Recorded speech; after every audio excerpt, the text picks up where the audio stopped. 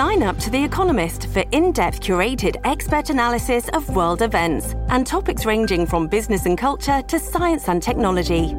You'll get the weekly digital edition, online-only articles, curated newsletters on politics, the markets, science, culture and China, and full access to The Economist Podcast Plus. The Economist is independent journalism for independent thinking. Go to economist.com and get your first month free.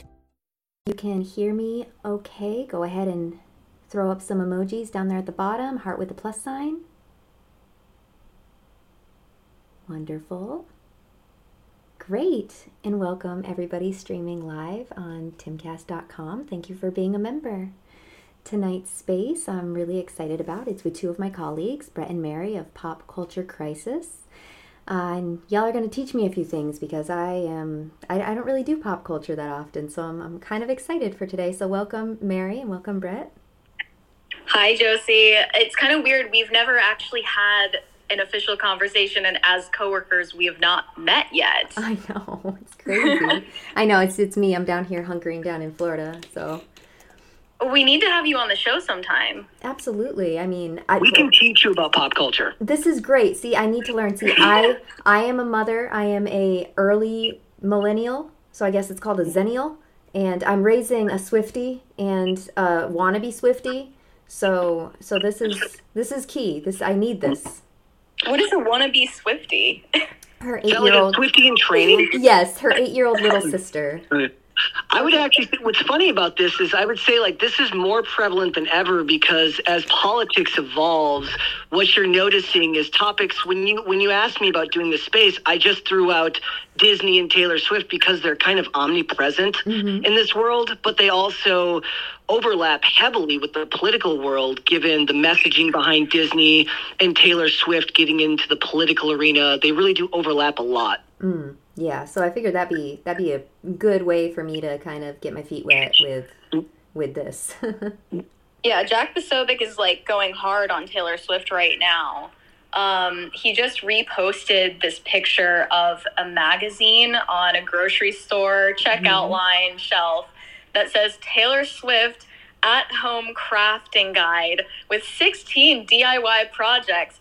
Baking, scrapbooking, bedazzling, friendship bracelets. You know, it all sounds very harmless, feminine, and fun. But this woman, a lot of people think that she is the Antichrist. So, it's hard to make sense of it all, isn't it? I gotta confess, I have a mix that I listen to every time I have to travel. I go to Miami quite a bit, and I always have my Taylor Swift mix on because my daughter made it for me, all Taylor's version. I don't know what any of that means, but apparently that's the important stuff. And Mary's right. This is kind of the other thing is like, given how politicized everything is, a lot of conservatives will push back and have a problem with most celebrities. But at least when it comes to female conservatives, Taylor seems to get a pass a lot of the time. Yes, yeah. The way that I look at it, just Occam's razor, really. I feel like she is way too busy to be actually involved in politics. So she's kind of an armchair... You know, the way most people are. Like, I think that she might have a bit of normalcy and something a little more relatable to the average person and just being like, oh, you know, this is good, this is bad, and kind of a very baseline. But it's wild because the powers that be know that they can use her influence and influence an entire generation. Like, if she were to start having babies, like, that would fix the depopulation. Evie Magazine had an article about that essentially said that Taylor Swift having kids would bring about the next baby boom. Yes. I don't know if I buy that. Well, what I said was that, like, if Taylor Swift gets married and has kids, that would be a positive influence. But I think that her fans, who are largely younger than her, don't have $1 billion net worth and who, you know, don't tour around the world and have global fame that's going to follow them forever. They have a better chance at finding love and starting families than Taylor Swift does, but they don't seem to realize that. Yeah, and she's got a ton of influence. I know just how much influence she has even over my oldest daughter. Like, so much, like her room is just Taylor Swift, everything. Everything is Taylor Swift. Like Christmas, it's just going to be straight up like a Swiftmas. I think I said that right. So that is the insidious nature of it. That is the insidious nature of it, because if you feed someone like that your basic bullet points on what to talk about politically, because she is so busy with her life, do we really believe that she has the time to look as deeply into all of these issues as people like us do in this space, because we understand the gravity of it? She does not have that opportunity, but she has this amazingly large platform that will reach millions upon millions of people. She registered, I think, 38,000 or more people to vote with a single Instagram post. And to think that the people that are part of her structural machine wouldn't use that to their advantage, given that we know that the entertainment industry tends to lean a certain way, I think would be naive to think that they don't take advantage of it. Yeah, she's absolutely a force to be reckoned with. And I think conservatives just need to confront that fact, whether they like it or not. I'm not sure if I'm totally on board with Laura Loomer's polemic about this, which is that Taylor Swift has secret plans to join the running for president in 2024. But the math is mathing, because she will actually have turned 35 by the time that Inauguration Day will roll around in 2024. Which is the same thing that happened, 2025. And that's the same thing that happened to Joe Biden when he was elected to... Right. Yeah. Yep. The repeating cycles. Mm-hmm. Yeah, I don't see her getting that much into the political sphere. She's a homebody. She likes her cats. You know, I think there's just too much money to be made by staying out of it. She has more power doing what she's doing now over the population than I think she would in office, because a lot of people, it's like when they float the idea of Michelle Obama wanting to run, right? Like, do you really want the mud that comes with that? Because it's going to get worse if you choose to enter that arena. And I don't know why somebody her age would want to do that now. It doesn't really make sense. Plus, it seems to be that conservative entertainers are more likely to go into politics than liberal entertainers, the likes of, well, I guess you could consider Trump if you consider him a conservative, but obviously, Ronald Reagan as well. Yes, definitely. I see that. And she was Time's Person of the Year, which was what made us kind of get into that. And I'm explaining this to my daughter, because I tell her, I'm like, you listen to her music, you do whatever, but if she starts talking to you about politics, you cover your ears and you come see me. I'm like, I'm the person that you talk to about that sort of stuff. So we have to set a boundary there. And otherwise, you can be as Swifty as you want. But at the Times Person of the Year, she made a comment. She's like, it's like dictators and Taylor Swift are the most influential people, because that's who the running was really down to.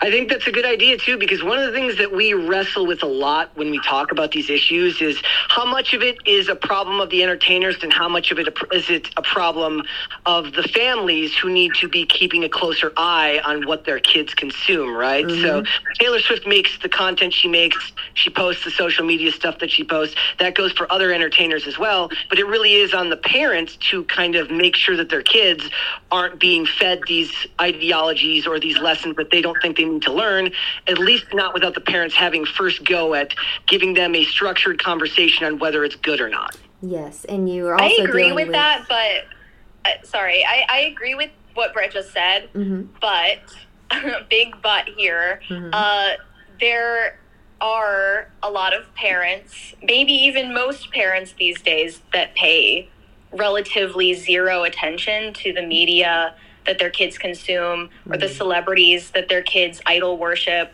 And the fact remains that Taylor Swift is essentially raising a generation of mostly girls right now.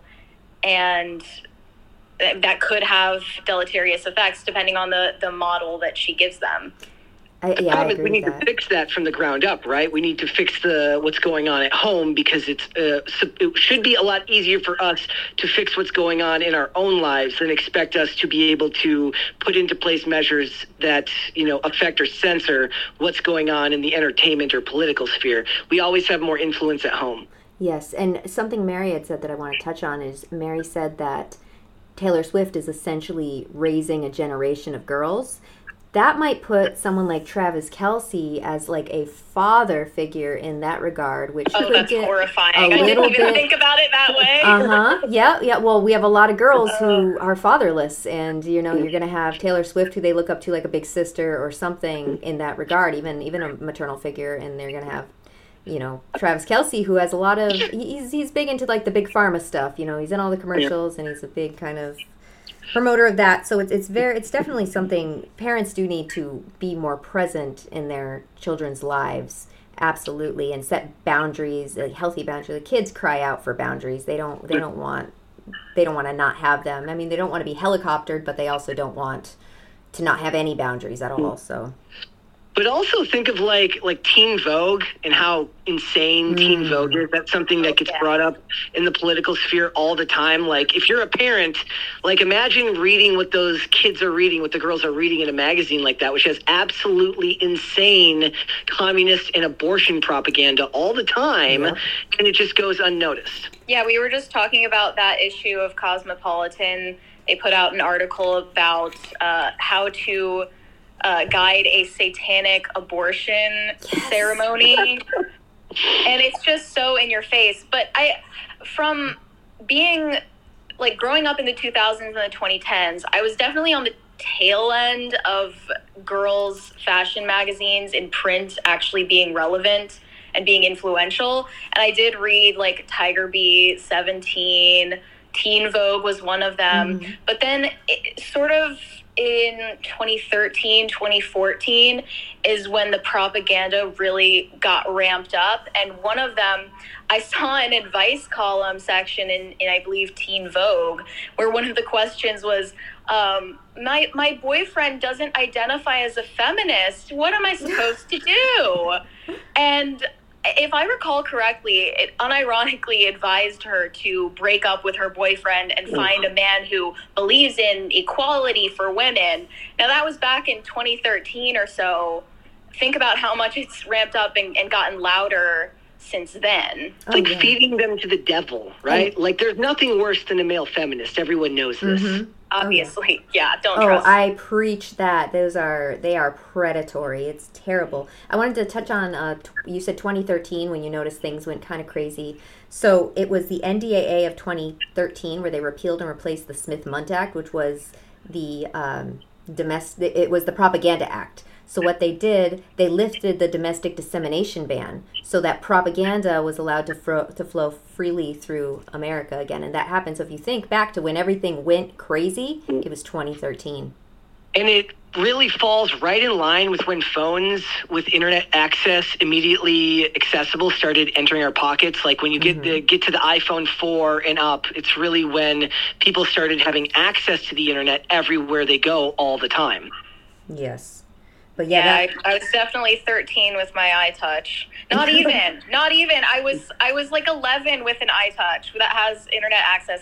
It's everything an iPhone is without cell service. I feel even older than normal now, Mary. Thank you. You're welcome.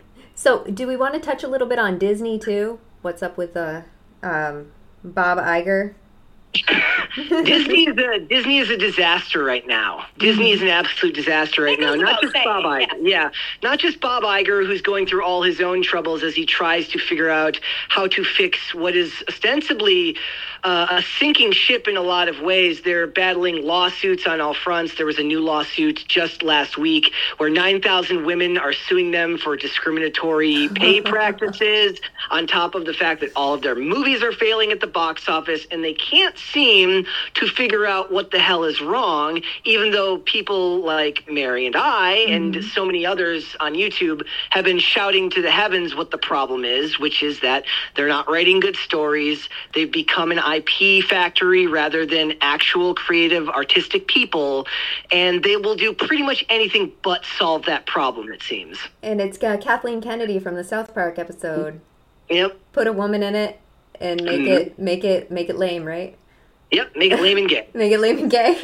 Yeah, that's exactly I saw that, but most people don't know who Kathleen Kennedy is. They just know that Disney movies suck. And that's like, we do cover all of the industry-related news around Disney regularly, but what I enjoy and what most people find accessible is just talking about Disney's output, which sucks hard. Yeah. It's so bad. And everyone notices, whether they think it's because it's woke or just because they think it's bad and low effort. Everyone's on the same page about that. So in, I think it was 1948, Walt Disney, I could have, it might be 1938, I could be totally wrong in that year, so don't quote me, but Walt Disney went and he testified before the before a committee in Congress about the communist infiltration of Hollywood.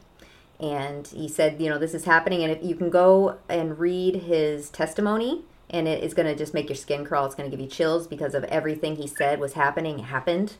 And so when he went and he did this, the communists got super mad, and they were like, "We are going to destroy you. We're going to ruin everything that you ever loved. We're gonna destroy your company from the inside out." Essentially, is what they did.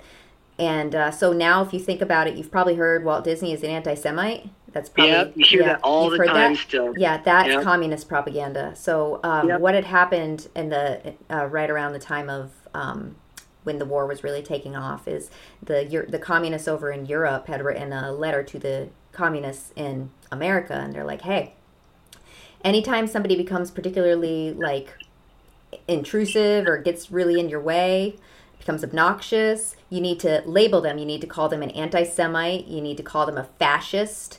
And then there was one other word that you need to call them. And it's all the words that we hear now that they use to smear people. And so that's what they did with Walt Disney. They repeated it until, the lie went into history and became the truth that he was an anti-Semite, even though he made like 4 propaganda films that were anti-Hitler through his company. So it's just the power of communism and what they can do, because they do know, for all their awful faults and how they aren't people per the Civil Rights Act of 1964, they do know how to organize and mobilize and get shit done. So gotta learn something from them when it comes to that regard. The biggest problem there is also like what we see nowadays is, as all of these properties, these companies, they become legacy brands, right? And they lose the vision that was once important to the person who created them.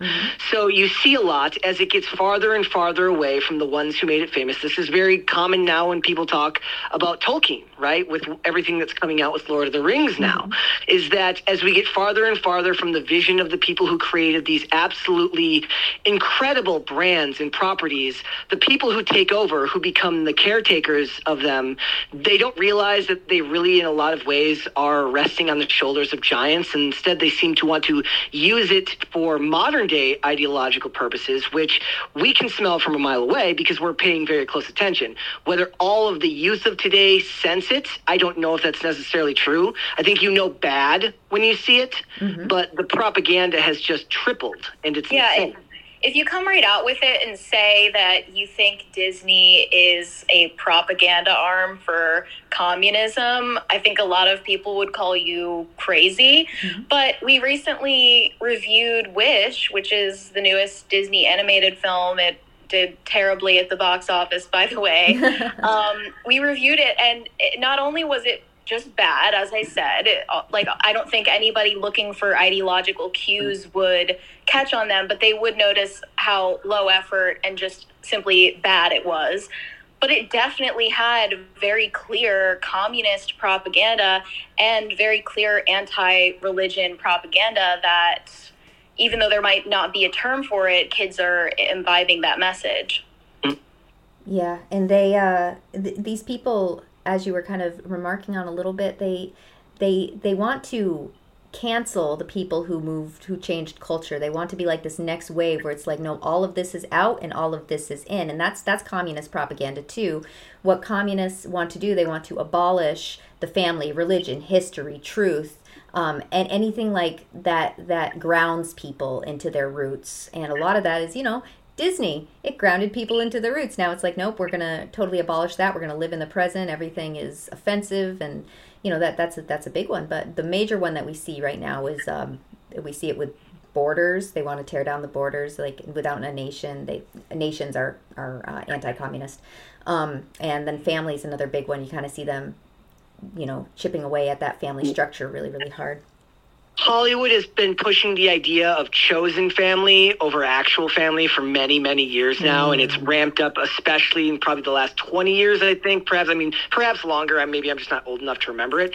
But like the idea of chosen family is very, very big. The problem is when it's done right, they can actually be heartwarming stories. But when you put all of them together and you realize that most of the focus goes there and very little of the focus seems to go onto showing families with a strong social structure together, you realize that it's not about what they're showing you, it's about what they're showing you and what they're not showing you, and that's a problem. Yeah, Encanto was about your generational trauma, which was interesting.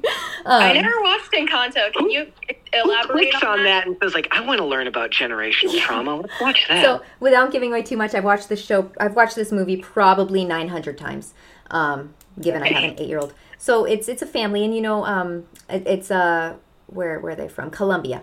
So families like that, they're multi-generational. You know, the grandparents live with the children and the grandchildren. They kind of live in this big home. So this grandmother fled what I can only imagine to be like communism, but it's not, because they love that. But she fled with her husband and her triplets, and something happens to the husband, and she's left with like this candle, and it's like a magic candle, and it creates this house, this magical house, which is Encanto, and it's Encanto Casita. So she has her 3 babies. They all get married. They all have kids. They're all living in this house, and they all have these special gifts, except for one of them. The lead girl doesn't have a gift. Nobody really knows why she doesn't have a gift, but it's about how in the end, like, it's not your gifts that make you special. You're already special, is essentially. But the grandmother was really like, no, you're only special if you have a gift. And, you could really interpret that in a lot of ways, just growing up with maybe parents who were strict. Maybe they picked a favorite, things like that. So it was a good movie in that regard, where it wasn't like totally anti-family. It was about the troubles of a family. But then, obviously happy endings and all that, because Disney. I actually have a problem with that as much. Yeah. Not as much. It doesn't sound as bad as Wish was, but since we're on Disney, I did just want to mention this story that I'm predicting we're going to cover this tomorrow, that a judge has allowed 9,000 women who work for Disney to sue Disney for pay disparity. Which is insane that we're recycling the wage gap. The gender wage gap debate of 2015 in Checks Notes 2023. And their attorney said Disney has been gaslighting these women for 4 years. They love their jobs, they love the brand, but they want to be respected and treated the way they should be in the workplace. Bob Iger is just a toxic boyfriend. I always knew it. You know what? Like, wokeness is the toxic boyfriend that Disney can't seem to break up with, even though all of their friends are telling them to. It's that DEI. They just can't escape it, because they get punished if they escape it. But then they like it. It's like they grow to love their chains type of thing. Like, it's hurting them, but they just can't get away from it. They love the abuse.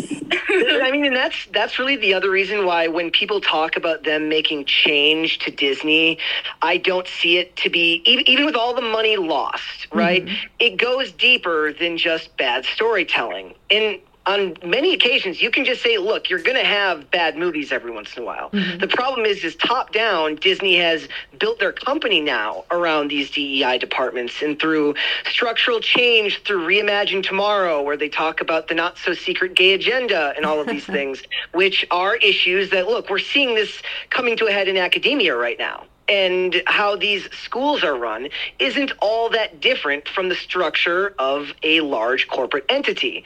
So Disney's not going to be making these changes anytime soon, because the publicity will be horrible when they start. Because remember, in 2020, a bunch of new positions were added at the corporate level for entertainment companies, for standard Fortune 500 companies as a response to George Floyd, right? That was a thing.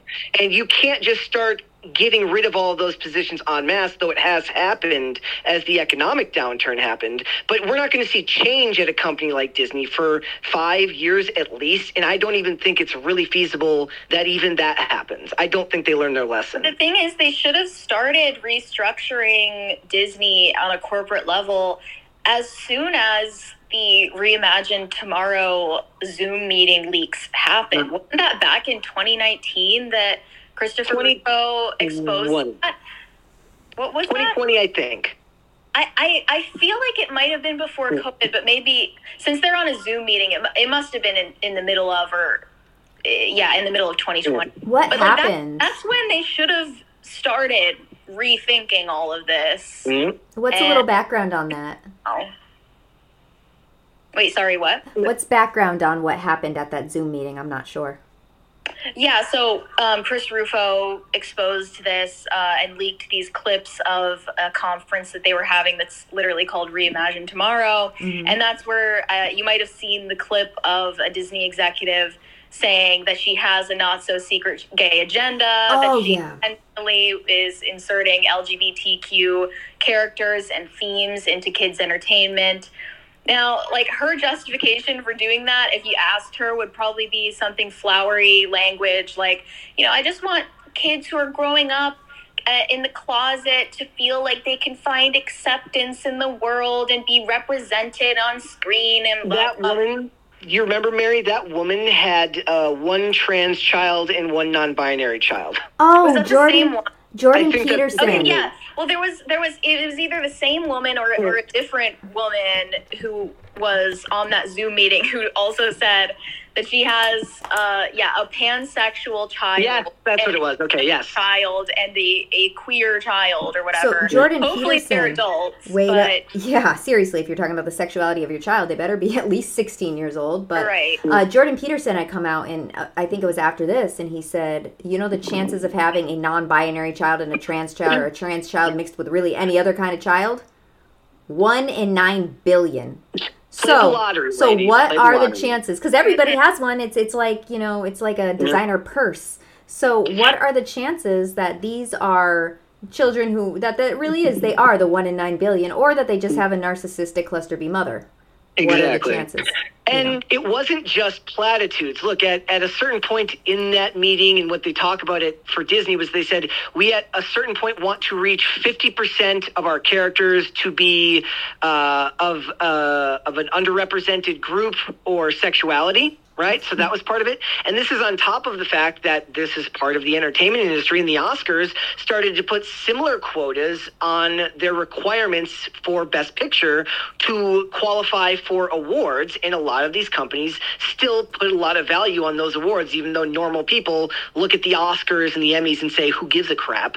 Mm-hmm. Right? So this is not something that can be fixed. Disney. This is the Longhouse. These Zoom meetings with all of these tyrannical women talking about their agendas that are not just in their households but are enacted on a mass scale. This is a gynocracy, and it's by female feelings, and they love, obviously, like, by nature, women love feeling affirmed and affirming others, and they're very suggestible. Mm-hmm. And they also get, like, fulfillment out of feeling like they're reaching out to and helping the marginalized, and it can be taken in such a demonic direction, obviously. Beware the female HR representative in middle management, always. Absolutely. I'd love to open up the floor for some questions. Would you guys be up for that?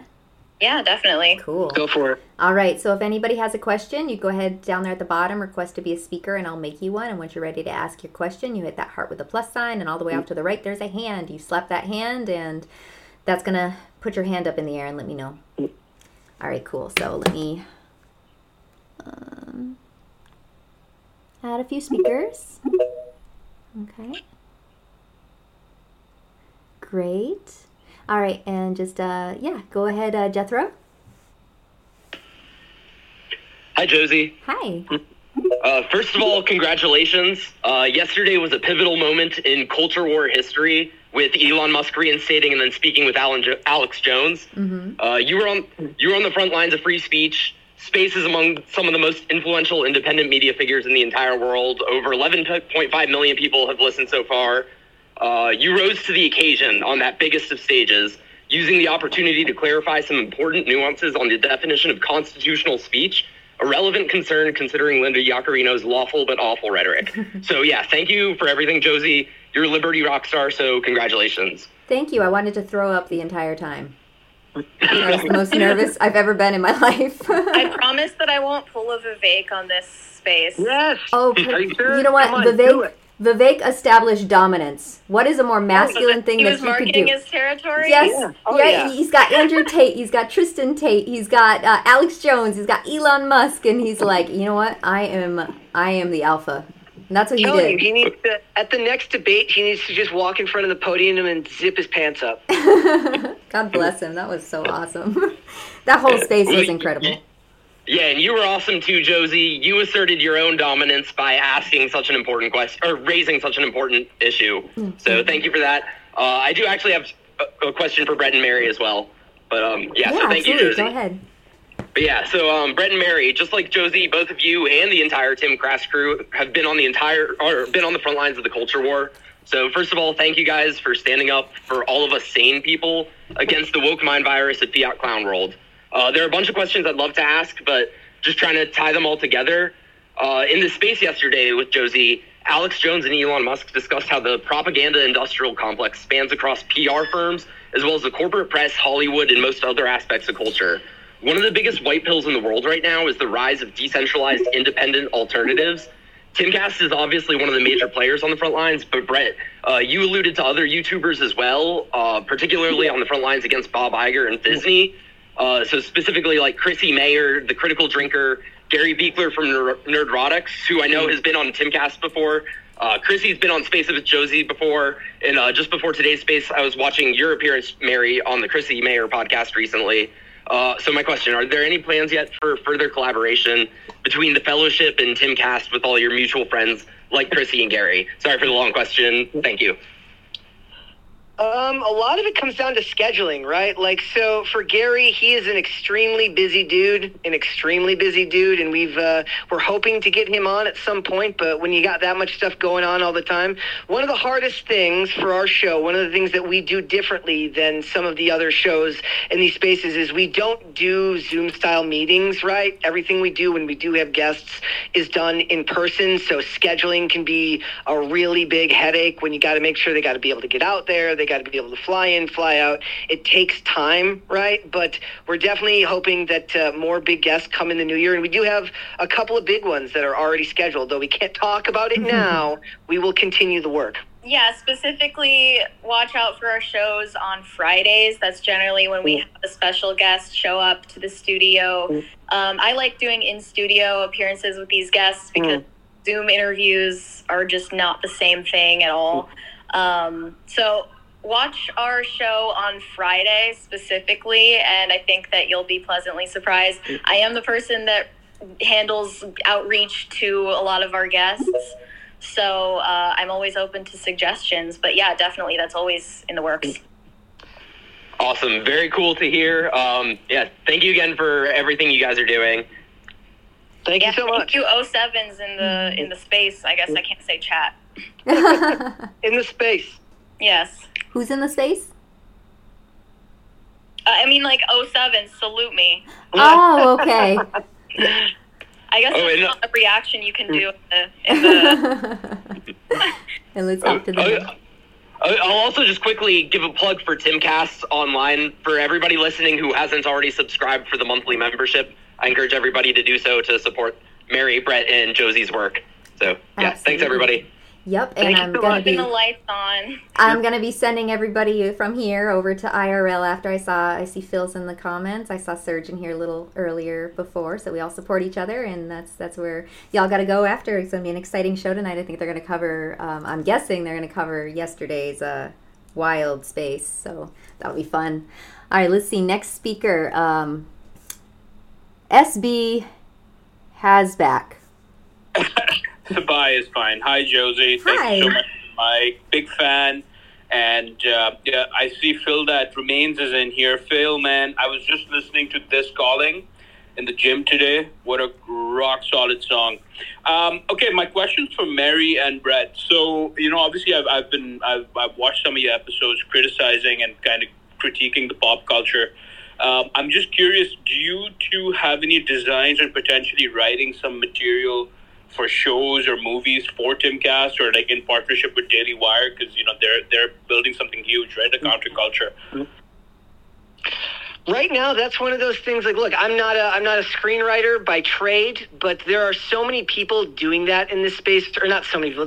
Places like the Daily Wire are doing such a good job. If you haven't checked out Lady Ballers or any of those other movies, the issue is like, look, you can watch these movies, you can critique them, and every single one of these projects should at least be looked at with a critical eye, right? Like, we shouldn't just like things just because they speak to our sensibilities, but to the ones that are actually doing it, the ones who are putting in that work, I have the utmost respect for them. But Cast Castle is doing a lot of their own shorts and videos that also critique the culture, and I know they've got plans over there, and Tim is always developing new ideas. So I would say just watch out more for what Tim is doing, because the things that he wants to produce outside of just content that is criticizing the culture is stuff that's actually supposed to help shift the culture through satire, through humor, all of these things. There's just, it's an exciting time to be in this space for sure.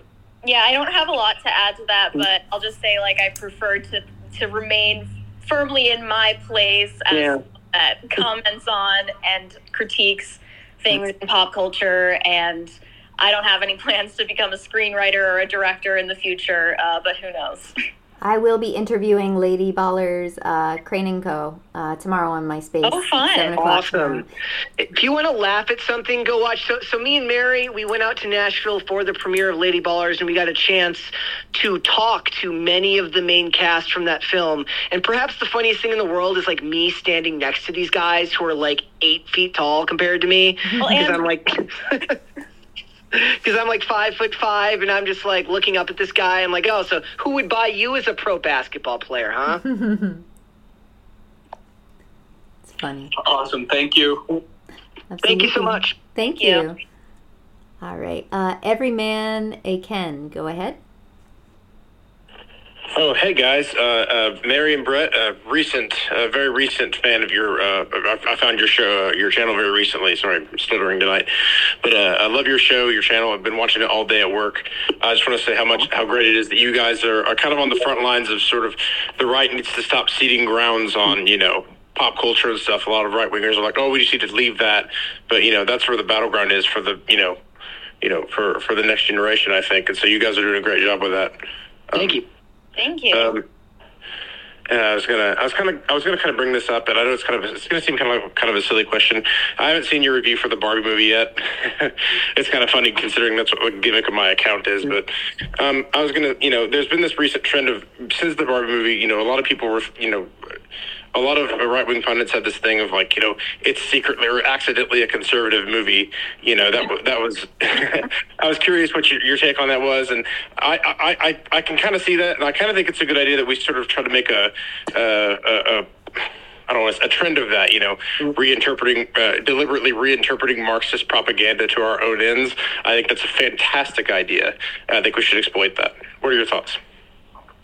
One of the things that we talked a lot about this movie to the point, right, Mary, where people were just like mental illness inducing.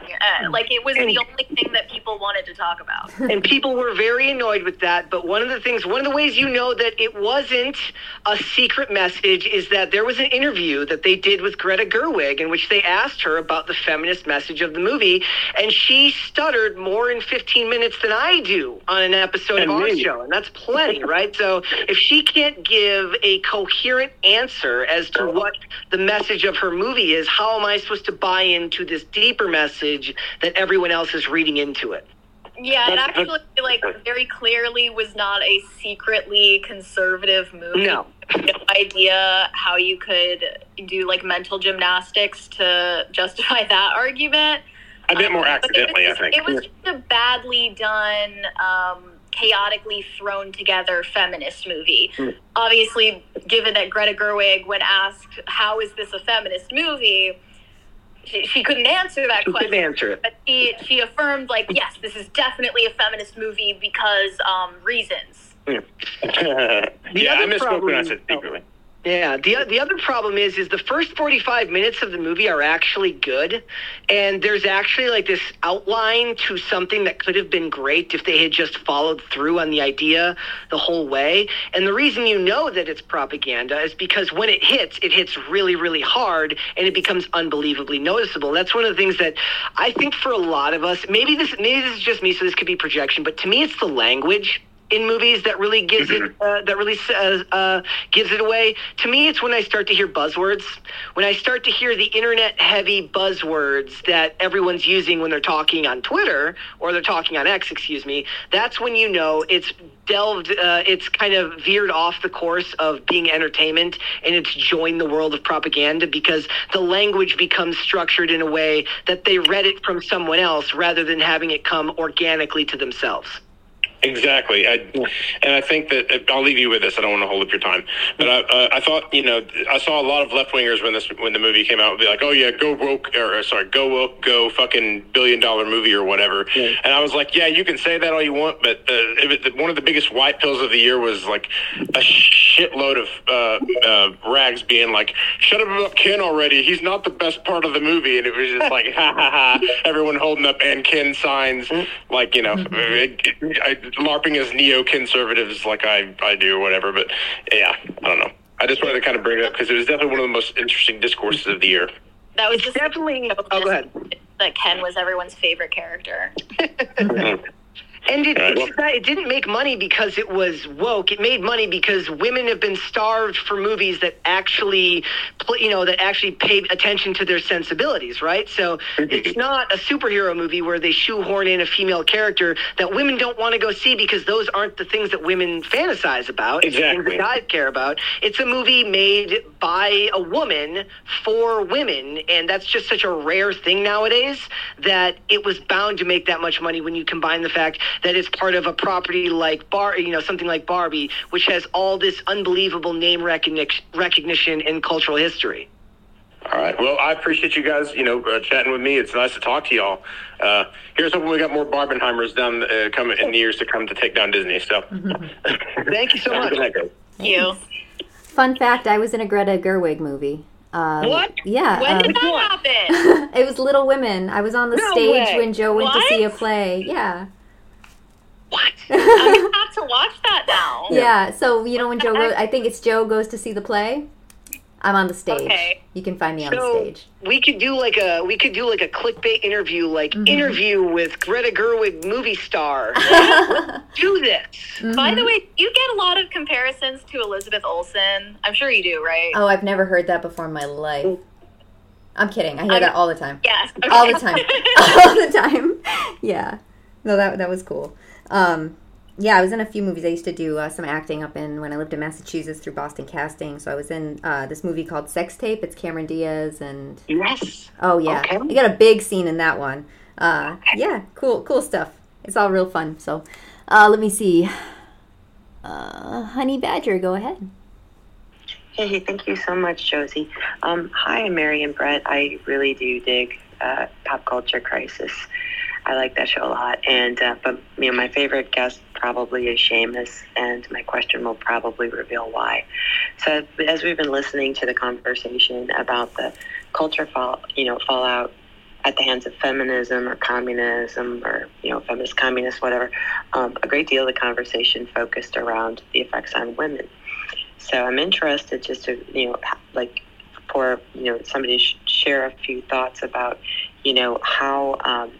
Maybe focus on the effects that it has had on young men.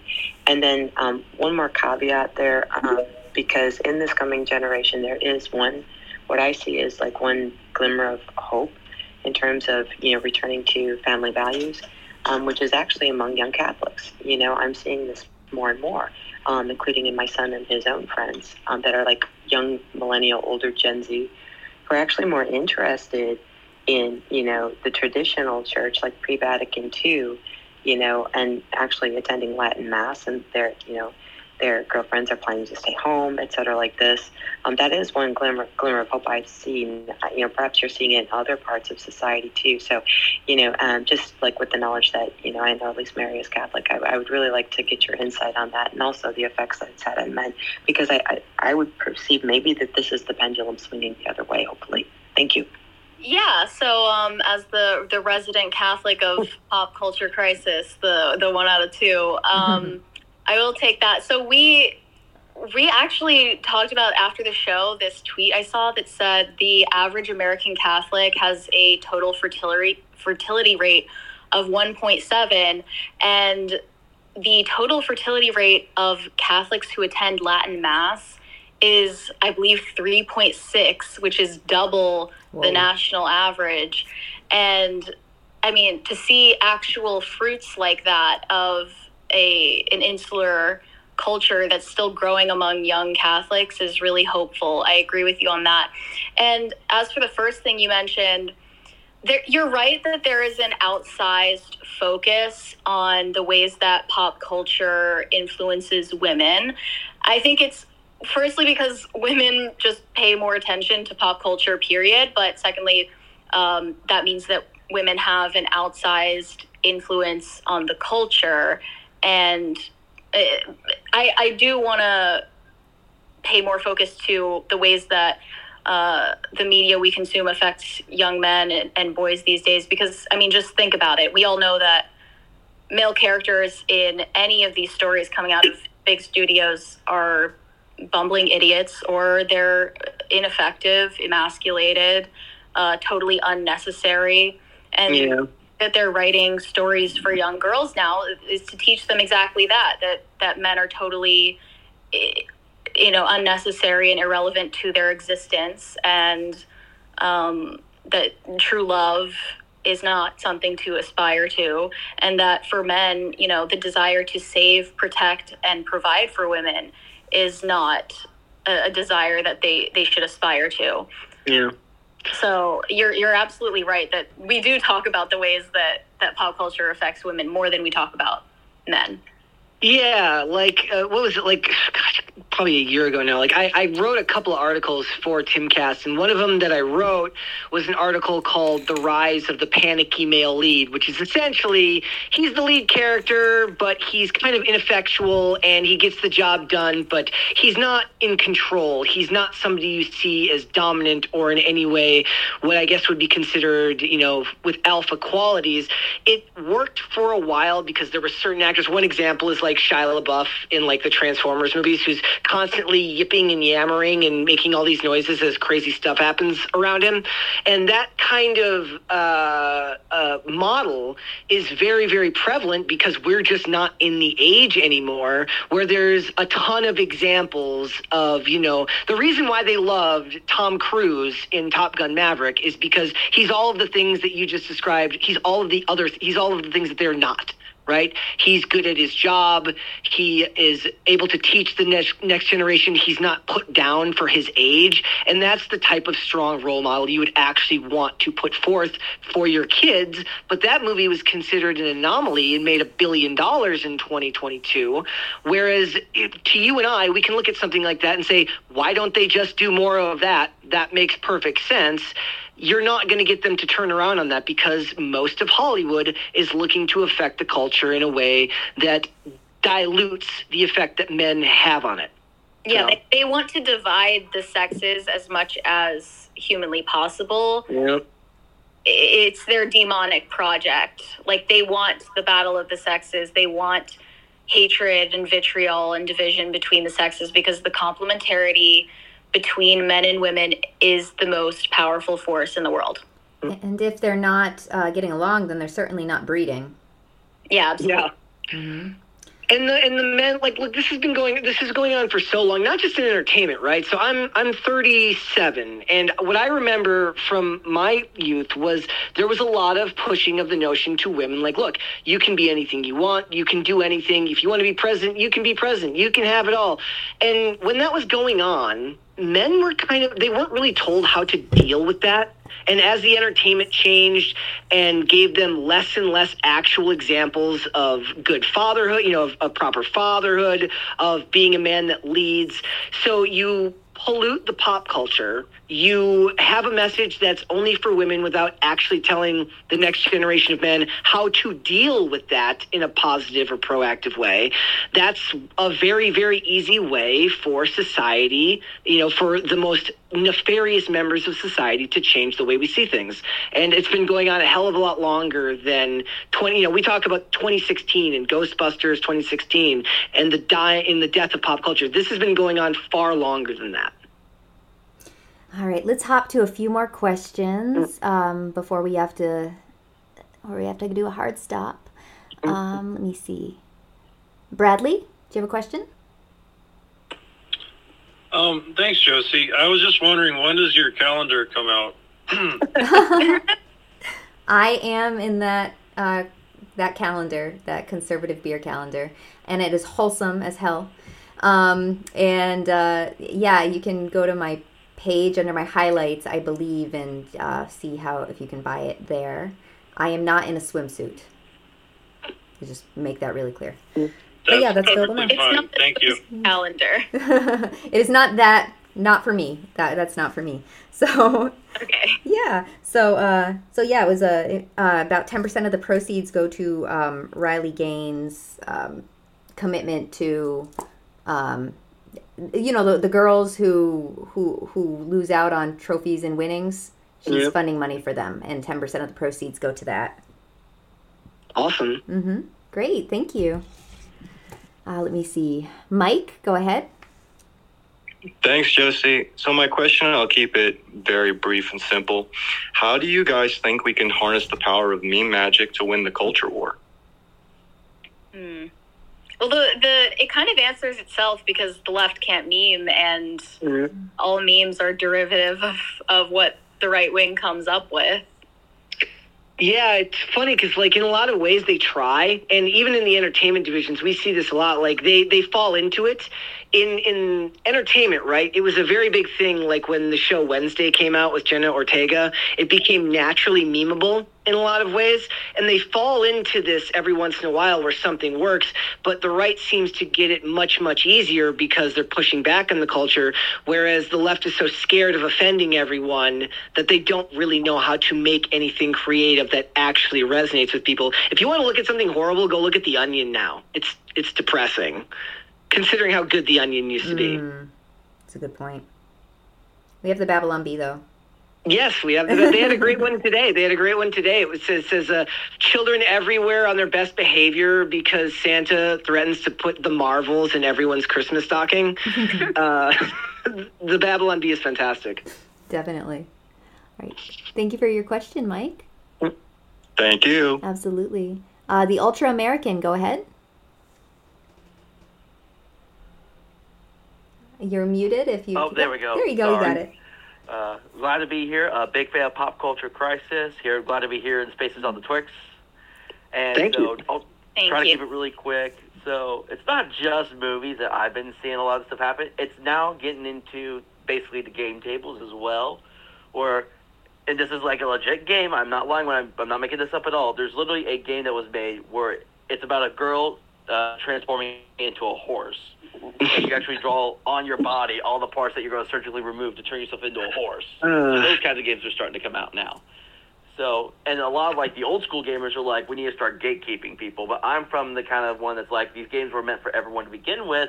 There's got to be some kind of common ground. So I guess I know some of this, talking about TTRPGs may be foreign to some people on here. But I'm just kind of just wondering, what would be the right approach? Do we just need to start gatekeeping and be oh, these people can't be part of this hobby anymore? Or is it just be just keep it to hey, if you can sit down with me, we're cool, but you can't be talking about this kind of stuff at the table? That is a hard one because I think for most of us would agree that you want these spaces to be available to everyone because these types of hobbies bond people together. But a lot of people, especially culture war people, they understand that if people had gate kept earlier in a lot of these hobbies, whether it's comics, whether it's tabletop gaming, there would be a better chance that perhaps it wouldn't have become such an infestation. But I personally don't like the idea of gatekeeping. I don't know if I have the stomach for it, but I understand where the impulse comes for other people. Okay, yeah, that was a nat 20 answer on that one, in my opinion. So, just wanted to ask about that because I see it happening downhill. So, Mary, what do you feel about this? Do you feel like this is the type of thing that is gatekeeping necessary in these hobbies? Well, me, I am totally ignorant of the cultures that surround comic books, video games, tabletop gaming. They all have their own insular cultures, and I think that for comic books, Comicsgate has really demonstrated a manual for how to respond to the failures of the mainstream in one of those hobbies. Obviously all of the independent comics are doing far better financially than whatever, Disney's Marvel or DC is putting out. And then on the other hand, with video games, I mean, Gamergate, like it or not, it kicked off the culture war, but it did not win. It did not carry the day for video games. Yeah. They did not win video games or the video game industry or video game journalism at all. And I haven't seen independent studios or independent game developers coming out on top the way that independent comic book illustrators and writers have come out on top in that story. All right. That was all I had, so thank you guys for answering, and once again, big fan of the show, and I always look forward to the next one. Thank you so much. Thank you. All right, we got about 5 minutes, so I guess we can do our closings. Where can everybody find you guys? Yeah, so we're on YouTube at Pop Culture Crisis. We go live at 3 p.m. Eastern every Monday through Friday. So you're going to see us there tomorrow if you guys tune in. And we have a special guest on Fridays. And for me, my Twitter is right here, so that'll be easy to find. And my Instagram is also Mary Archived. Yep. Also, if you want to listen, we do put the audio version up. We got people listening here, so perhaps Amazon Music, Apple Podcasts, Pandora, Spotify, all those types of platforms. You can listen to the audio version. I try to get it up right after the show, so it goes up pretty soon after we finish, around 6 p.m. So go and check it out there. And if you'd like to follow me, I'm on Instagram and Twix here. It's just at Brett Dasovic on both of those platforms. Thank you all so much. Thank you, and thank you guys so much for being my guest tonight. This was a lot of fun. I feel like we could have gone all night with the questions too. I'm so sorry I couldn't get to everybody, but we have a hard stop at 8 tonight. Thank you so much, Josie. Thank you for having me. Absolutely, it's my pleasure. I'm Josie. I'm the Redheaded Libertarian. You can find me here on X at TRHL Official. If there's a speaker or a guest that you're interested in, you go ahead and click the photo and follow that way. This also, my spaces also stream live on timcast.com for members only. So you can become a member and you can watch all of my reactions to these spaces, which is always a lot of fun. And they're also going to be streaming on Spotify and various audio venues like that as well very soon. So I'm really looking forward to that. Tomorrow's space I have on the Kane and Company guys from Lady Ballers. Wednesday I have on Zuby. And on Saturday I'm doing a solo space. It's the 250th anniversary of the Boston Tea Party.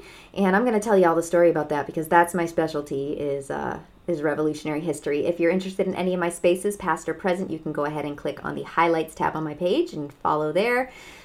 Set a reminder for an upcoming space, any of that. But again, thank you everybody so much, and I want to encourage you to head over to timcast.com for IRL tonight. It's going to be an exciting episode. And until next time, everybody take care of yourselves and take care of each other. Bye. Thanks, Josie. Bye-bye. Thanks. Bye, guys.